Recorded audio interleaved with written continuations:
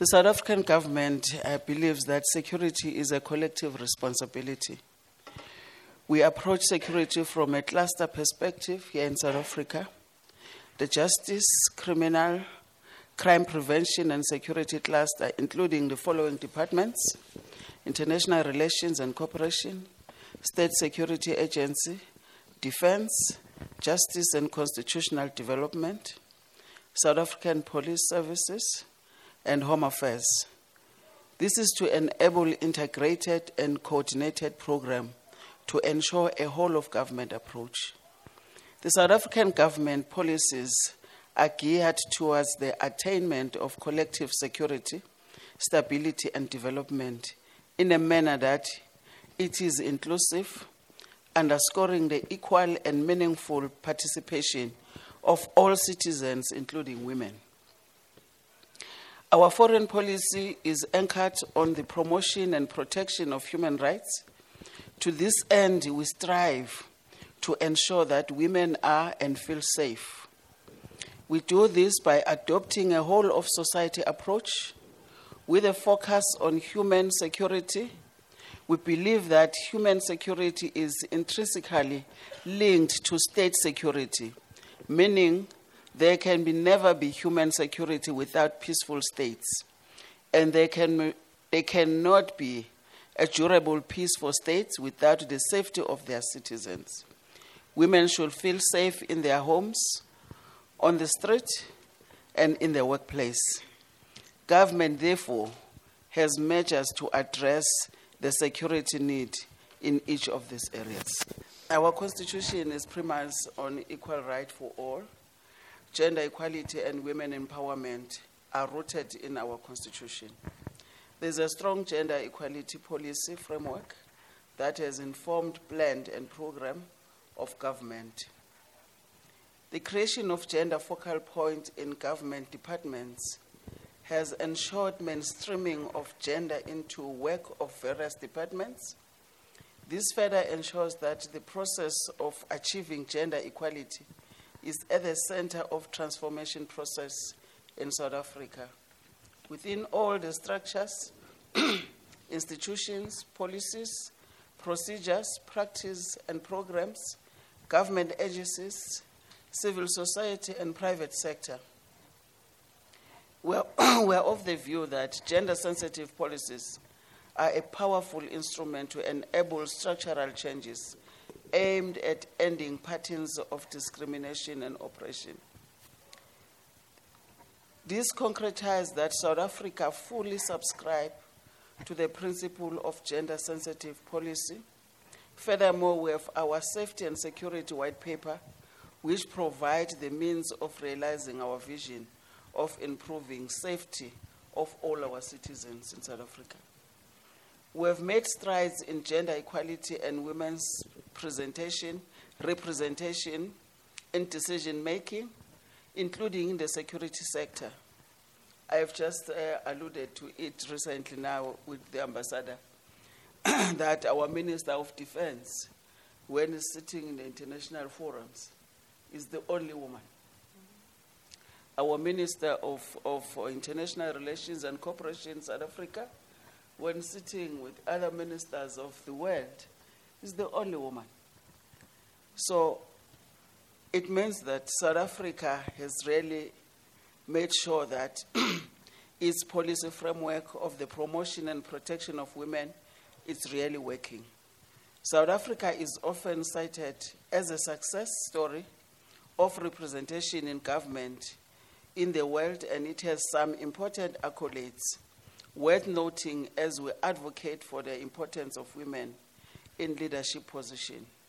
This is emulated in the makeup of our senior cabinet in South Africa.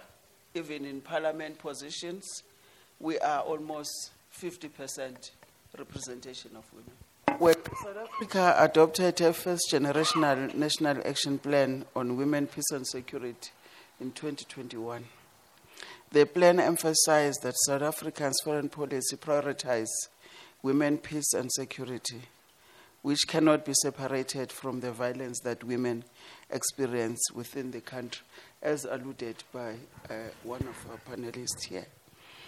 Well, the National Action Plan on Women, Peace and Security in South Africa, it's really adding more value for us to make sure that as a country that is in the continent that is almost not stable, we are looking forward as South Africa that we need really to make our contribution to make sure that women in the continent also get some training and skills for them to participate, especially in peacekeeping and also in mediation.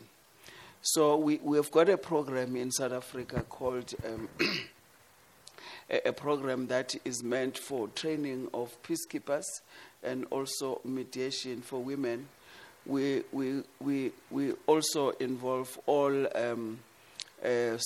African women from different countries so that they can participate and get the training so that they can really add a value to their countries. As you're quite aware that as we are seated here now, we've got conflict in a number of countries in Africa, even next door here in Mozambique. We have got insurgents that really making sure that women and children are suffering. Everywhere that the violence is taking place, then women and children are suffering. Schools are closed, women are displaced. So we're trying our best to implement the action plan so that we not really benefit us as South Africa, but benefiting the continent, so that together within the continent, we make our continent to be peaceful. We're trying our best. We're trying our best. Well, the training is going on every year. We have a training that is funded by the South African government every year. But the difficulty, as other panelists have indicated here, is that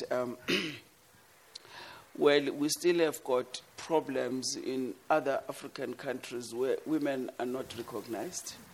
And now it goes deeper now to the Middle East countries where women are almost oppressed than nobody else. Well, it becomes a very difficult situation. We've got relations with those countries.